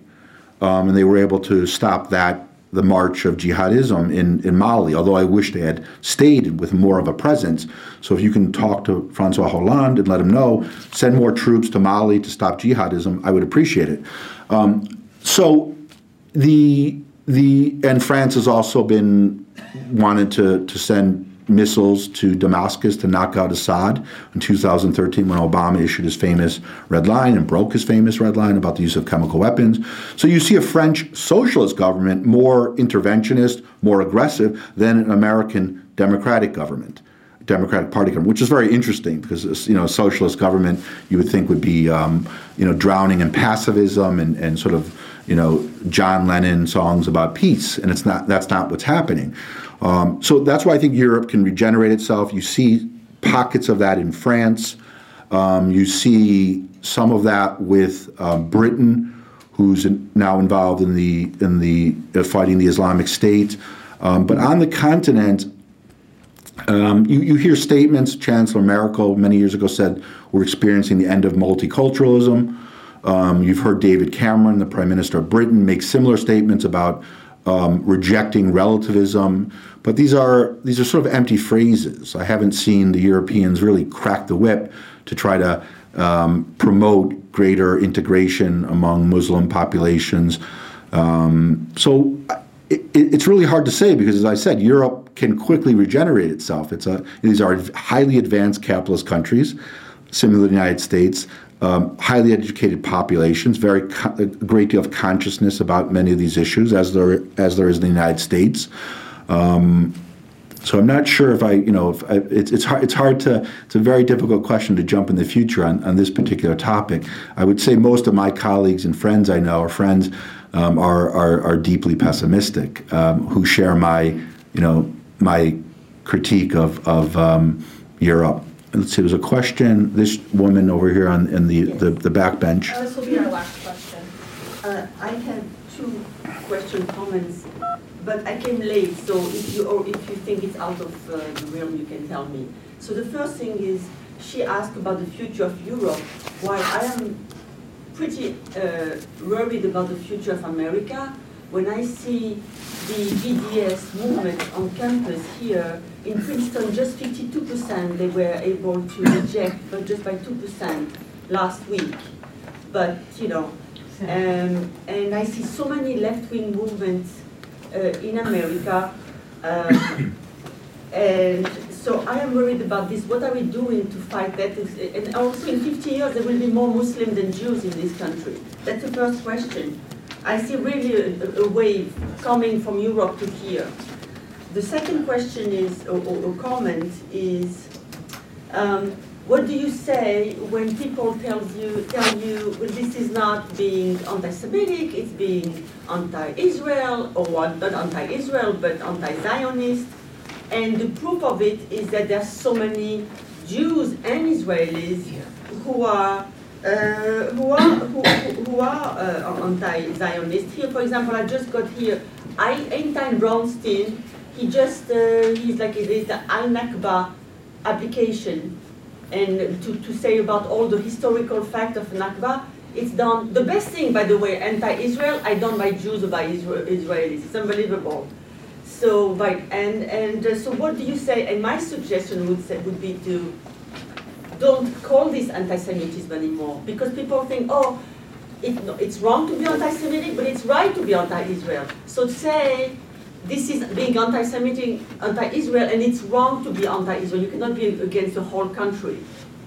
It's wrong to be anti-Zionist. I mean, I think that should be, people should not be allowed to go around saying, you know, I am just anti-Zionist.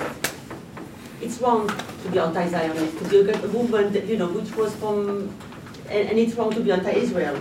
And how do you explain there's so many self-hatred Jews and so many hatred Gidon Levy, and I mean, there's a list, the Norman Finkelstein, and it's just, they have a lot of influence in the Arab world, actually. I know because I'm from Tunisia, and I read what my intellectual Arab posts, and that's all they put. They put all the left-wing anti-Israel from Haaretz or whatever, the most extreme, that's what they post. So what do we do about that? Okay. You were born in Tunisia? Born and raised in Tunisia. And I may go next week to Tunisia to the Jewish pilgrimage in Djerba. Oh, okay. Because my dad is a Jewish group from Israel. Okay. There's two groups that are going to, they still need the money of the Jews. We have a very interesting group tonight here. This is a heavy North African French section over here. Well, let me rephrase your questions and correct me if I'm wrong. She asked, how do we fight BDS? In the United States, thank you. There's a wave of this BDS or anti-Israeli activity spilling over the Atlantic Ocean into the U.S. And what do we do about it in the U.S.? And how do you counter the argument that this is simply Israel criticism and not a form of anti-Semitism, in connection also with anti-Zionist Jews and their ability to promote this type of thinking in the Arab world and elsewhere, I would imagine. Well, good questions. I'm just curious. Are you still a citizen of Tunisia, or you're? I have a passport. It has expired. I will go there as an American. I'm also an Israeli, but they don't know about it. So yeah, I mean, I was until 16, 17. I was in Tunisia, and then I lived 10 years in Israel, and then I've been here for. Okay. And you speak Arabic? I don't speak Arabic, unfortunately. I would like to. I speak French, but I read Arabic. I can read it. Okay. So, but we spoke French at home in Tunis. We went to a French school. Interesting. Yeah. My husband was Tunisian. Okay, we've got a good Tunisian representation at this event. Wow. Are there any other Tunisians or Algerians or Moroccans? Anybody? Romanian. No, I always joke. I wish my father was just on a side note, I wish my father was born in France. He passed away, but he was a German Jew. So German was the language at home. And I always, missed out because French sounds like music when you hear it, of course, as in contrast to German. And the food's much better than Germany. So the BDS question in the United States, I heard Alan Dershowitz lecture yesterday at this event where I was on a panel I mentioned at University of Baltimore Law School, and he gave this very wonderful presentation. And his view was that BDS is we're on the defensive on college campuses in the United States, and there needs to be a greater mobilization, a greater effort to raise consciousness, greater organizational effort. But in the end, BDS in the United States won't succeed.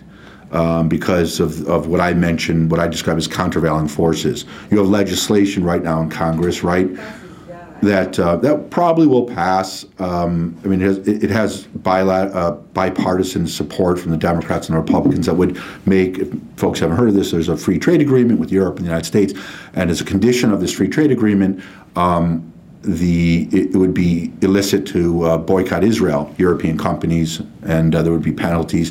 So it's a very sophisticated form of legislation sponsored by AIPAC. I would also add it would be great to see a condition of that agreement that Europe outlaw Hezbollah.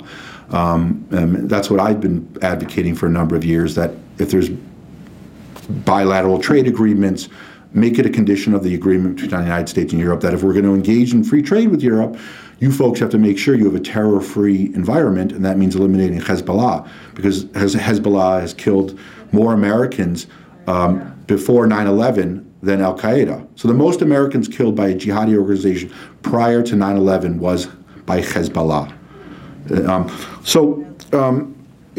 It's going to be a battle here. It's going to be extremely uncomfortable for students. I watched a film yesterday of a young woman at Ohio. Yeah. You know the film? Number 2, it's called Cross the Line? Yeah, Crossing the Line, number 2. Cross the Line, okay.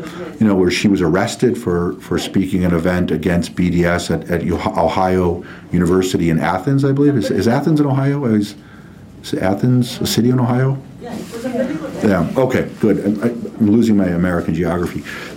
So that's a film that's, by the way, it's worth watching. It's very, very moving, very disturbing. This young college student being handcuffed at a anti-Israeli event because it was a government event, a student government event where they were pushing to pass one of these divestment resolutions, I believe. It almost, it will bring tears to your eyes, I think, watching this. But the point is, she was willing to fight back. It's that sort of Mother Jones notion of don't mourn, organize, or, fight, remember the dead, but fight like hell for the living, that notion. So that was encouraging where you see American Jews who are organizing, are motivated to fight back. College professors, Dershowitz, I thought, criticized was very well done, that many of them are cowards and they have tenure and they're not fighting back, they're not willing to criticize. I think that exists in many realms of American Jewish life, unfortunately. There are pockets where American Jews are not showing the type of confidence that they should in flexing their muscles, and in all walks of life, especially with the BDS. But the college campus issue is going to be a huge issue. And in the other areas, I don't see it, companies, I don't see it being a major problem. What the Americans could do is, as I've mentioned, push their European colleagues. So if you have American senators, Europeans like American senators as opposed to Congress people. They always think the senators are, sort of like president. Have those senators, especially from the Democratic Party, could reach out to their colleagues in Europe and France, or in in the Parliament, talk to the socialists and say, this boycott stuff has to stop. We're Democrats. We come from the the liberal left spectrum, and we think this is because the bottom line is here, and I think this is how to answer the question of anti-Semitism. Charles Krauthammer did a wonderful column, I believe earlier this year, on anti-Semitism, and he described it fundamentally as discrimination. Because we have the Natan Sharansky definition of the 3 Ds. It's very hard, I find, to explain that to people. We have the demonization, we have the double standards, the delegitimization. The word delegitimization is one of those words that takes, several years to internalize. It just seems like it's so esoteric, and you start talking about it. And I think those definitions are important. but I think trying to convey this in terms that make sense to folks who aren't dealing with this on a daily basis, that demarcating Israeli products in the European Union is discrimination. Why? Because the Europeans aren't demarcating any other products. So if you use it as sort of a working definition, clearly his definition doesn't capture the raw hatred and energy that we see in Europe, in these mass movements and mini movements that are taking place across Europe. I mean, I've been reporting in 2008, 2009 during Operation Kaslet, I saw tens of thousands of Germans and German Turks screaming, kill Jews, Israel, all the language that we heard this summer. I reported about it. It filled the pages of the Jerusalem Post in that period of 2008, 2009, but it was ignored. So it was, again, this sort of Groundhog Day situation for me when I saw, folks getting bent out of shape about what took place this summer, and it was good because it did change some of the consciousness. But to answer your question in terms of how to deal with this anti-Semitism, anti-Israeli problem and connection with anti-Israeli Jews, first, when you're explaining this, you need a bottomless level of patience, sort of. You have to turn yourself into sort of a Freudian psychologist and listen, and it's a process where you're explaining to people what this is about, trying to connect it to real life events. Don't get me wrong; it's excruciatingly difficult. You really have to have a lot of time. Material, education, provide articles and papers, Jerusalem Post, Times of Israel. There's all sorts of, there's no shortage of material out there. There's always a new Jewish website popping up. We know we have really no shortage of websites, there's enough material on that end. Now, in terms of the issue of anti-Israeli Jews, and I've written about this because it's such a persistent problem, especially in Europe, and I know in the United States too. You've got like a crackpot like Noam Chomsky, who will show up, who's a great linguist, whose revolutionary work in the field of linguistics has advanced human knowledge. But then he shows up and he uses his linguistic background and his credentials to bash Israel, and he makes the move from rationality into irrationality, hyper irrationality, and he's one figure. There are others we know, Norman Finkelstein, who's been discredited largely through the work of Alan Dershowitz and others, although he opposes BDS, by the way, right? Judith Butler. Right, Judith Butler, who I wrote about in the Wall Street Journal when she spoke in Germany, who described Hamas and Hezbollah as part of the progressive global left. That's I did write her and I sent her an email about this when she was coming to Germany a couple of years ago. And I said, "There's criticism about you." What's her name? Judith Butler. She's a professor of rhetoric at the University of California at Berkeley, and she wrote BDS. Yeah, and she's actually she's a gender theorist who's made some very having studied her as a graduate student, made some contributions to gender theory. But she's also fundamentally insane when it comes to Israel. I don't really know how to deal with this fundamental madness. It seems to infect people in a way that I still will never really grasp, or I suspect I've suspended judgment on how that process works, where anti-Semitism infects the mind of a person, and it's very hard to decontaminate it. Butler is a good example, though, again, as someone from the left who's promoting Hezbollah. She did, I should mention, after I published this piece in the Wall Street Journal and in the Jerusalem Post, she did take down the video where she did a teach-in in 2006 during the Second War in Lebanon, Israel versus Lebanon, Hezbollah, and she at a teach-in at Berkeley, she said, when asked about Hezbollah and Hamas, this is by the way, is a leading advocate for LGBT rights. She's a lesbian scholar who promotes LGBT rights, and at this sit-in, Jewish, she's from, said Hezbollah and Hamas are part of the global progressive left. Two organizations, at least Hamas, where I've documented their lethal homophobic statements, and the Jerusalem Post, where I've written about Hamas and Hezbollah, are not friends of the LGBT movement. I don't sense there'll be a Christopher Street Day parade in Gaza City in the next year or two. That's Judith Butler. Someone should ask her whether she's going to ask Hamas to organize a Christopher Street Day parade, or go to Raqqa, Syria, and ask the Islamic State at their main city whether they're going to they're tossing gays off buildings right now. Does somebody like her there's so many in America. Yeah. I see. Yeah, I mean, there's scholars in France who have written about this. Finkelkraut, Alain Finkelkraut, who I would imagine you folks know. He's written about this anti-Zionism in works, again, that I probably understand 5% of, but, you know. Finkelkraut, Alain Finkelkraut. He's a lot on the TV. He speaks. Yeah. I don't know if, I think it's some, I mean, I've read his works in German or read some of his stuff. I don't know if it's been translated into English, but he's a good person to look at. BHL, of course, Bernard-Henri Lévy. Yeah. He's, but Finkelkraut, well, they're both deep thinkers. Finkelkraut, I think, has written more. They are hated by Muslims and Arabs.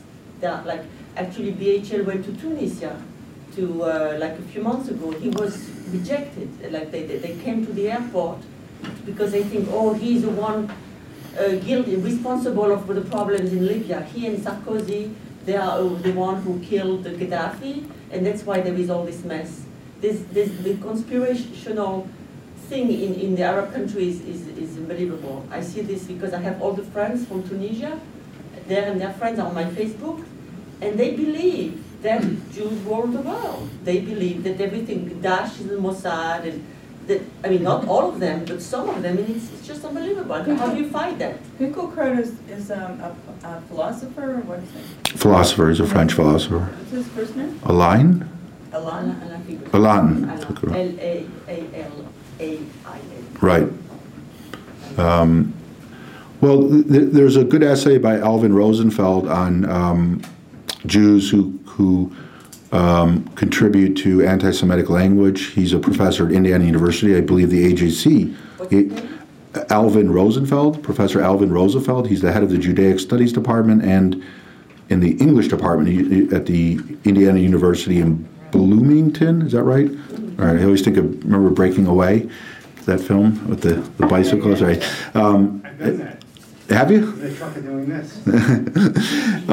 So his booklet, there's a small booklet essay by him called, boy, the name escapes me. But if you write, it was published by the American Jewish Committee in this building, published it, and he goes through the permutations of these Jews who are fomenting anti-Semitism. The New York Times art section did a front page story on him back in 2008, 2009. So there's a lot of literature on, and I think he helps unravel the thinking. I mean, it's you know, I think there's how to deal with this problem is to define the terms. You have to, and this is a very difficult concept for Jews to understand and non-Jews, but if there's someone who's promoting this type of rhetoric, who wants to dismantle Israel, who's using the same language as right-wing and left-wing fascists, as the Islamists, you have to define this person who's promoting these anti-Semitic views as a Jewish anti-Semite. Now look, there are gays who despise gays. Think of Roy Cohn, the famous lawyer in New York City, who was closeted and opposed to, and was also homophobic, but gay.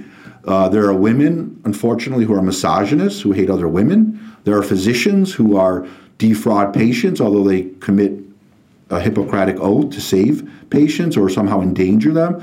And unfortunately, among Jews, there are small numbers of Jews who are anti-Semitic. And there are countless examples within the history. Now, this is a difficult concept to explain, but you can do it with examples and mention that other groups, you know, African Americans, women, you know, this problem exists in every ethnic and religious group.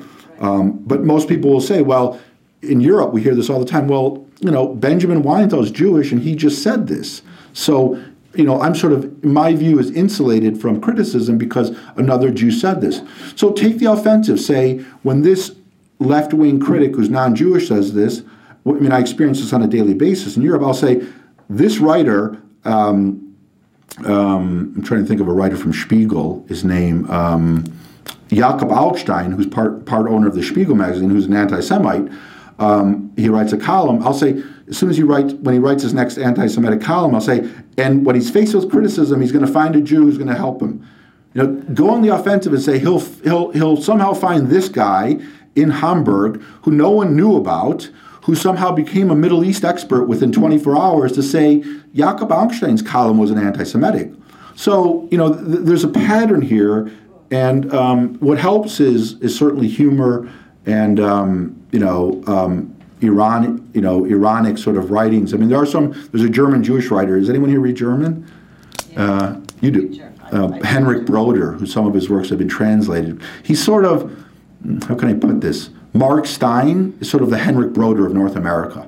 That writer, he's like a Jonathan Swift, that type. And he's able, in Germany, to debunk, these anti-Zionist Jews who pop up out of nowhere and suddenly are experts and are all over the press. So, don't you think we should not use the word anti-Semitism because it's when we speak about anti-Zionism or because it's used so much that people are just this fatigue with the word, and people say, oh, the Jews, you're always complaining, you always play the victim, and you are the one this. And what about Jew hatred? Jew hatred also, but my Tunisian friend will say, the Arab will say, we don't have anything wrong. It's like the Iranians, we don't care. We like the Jewish community, like there's a southern left in Tunisia, everybody's gone. But they say, no, we don't have any problem with Jewish. Ahmadinejad said the same thing. We don't have any problem with the Iranian Jews. We love, there's nothing wrong with Judaism. No, they're liars. They're just anti-Zionist. That's what they say all the time. So I think we should change the language to let them understand that it's wrong, not just not to be anti-Semitic, but to be anti-Zionist, or to be, I don't know what the word to say. No, you say anti-Zionism is anti-Semitism. That anti-Semitism has changed. We're not dealing with the definition or the understanding from 33 to 45, where the European Jew is portrayed as someone who's cunning and hook-nosed and obsessed with with money and exploiting people. That has changed to the point now within Europe and across the world where Israel as the collective home of the Jewish people has now become the European Jew from the 1930s, and every evil and transgression is now attributed to the Jewish state, and that is anti-Zionism, that's an anti-Semitism. You simply have to explain that anti-Semitism has morphed, it's permeated, it has a new expression. It's constantly changing. There's Christian-based anti-Semitism that's largely disappeared, although it's still present in different areas. There's race-based anti-Semitism from the Hitler movement that's largely disappeared, or it's politically and socially incorrect in Europe to use those words. And now what we have is anti-Semitic, anti-Israelism. It's not right, but it's the new anti-Semitism. I know that, but okay. Yeah. So, any other questions? I think we have to close. Unfortunately, but another round of applause. 7:40. Thank you for coming.